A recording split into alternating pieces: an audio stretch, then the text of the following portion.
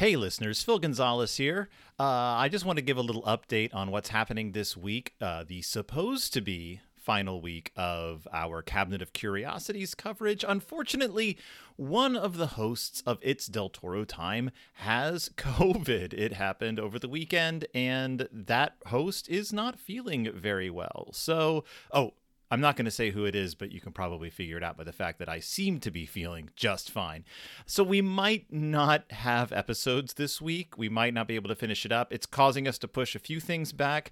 We might not get to the theater to see Pinocchio like we were planning on, so things might get a little shuffled up. I know this is heartbreaking because I know so many of you pattern your week around the release of our episodes. I know that we are usually like clockwork soldiers when it comes to this show. So just know that we take care of our health and we consider that more important than anything. We want to be on our game. Now, if by some chance the other host of this show decides that she feels up to recording and we give it a shot, there will be episodes, or at least one. But if not, just know that we're coming back. We haven't forgotten about you. We just want to make sure that everybody is fit and healthy and ready to talk about movies. Thank you so much for listening. Thank you so much for understanding. And we'll see you as soon as we see you on It's Del Toro Time.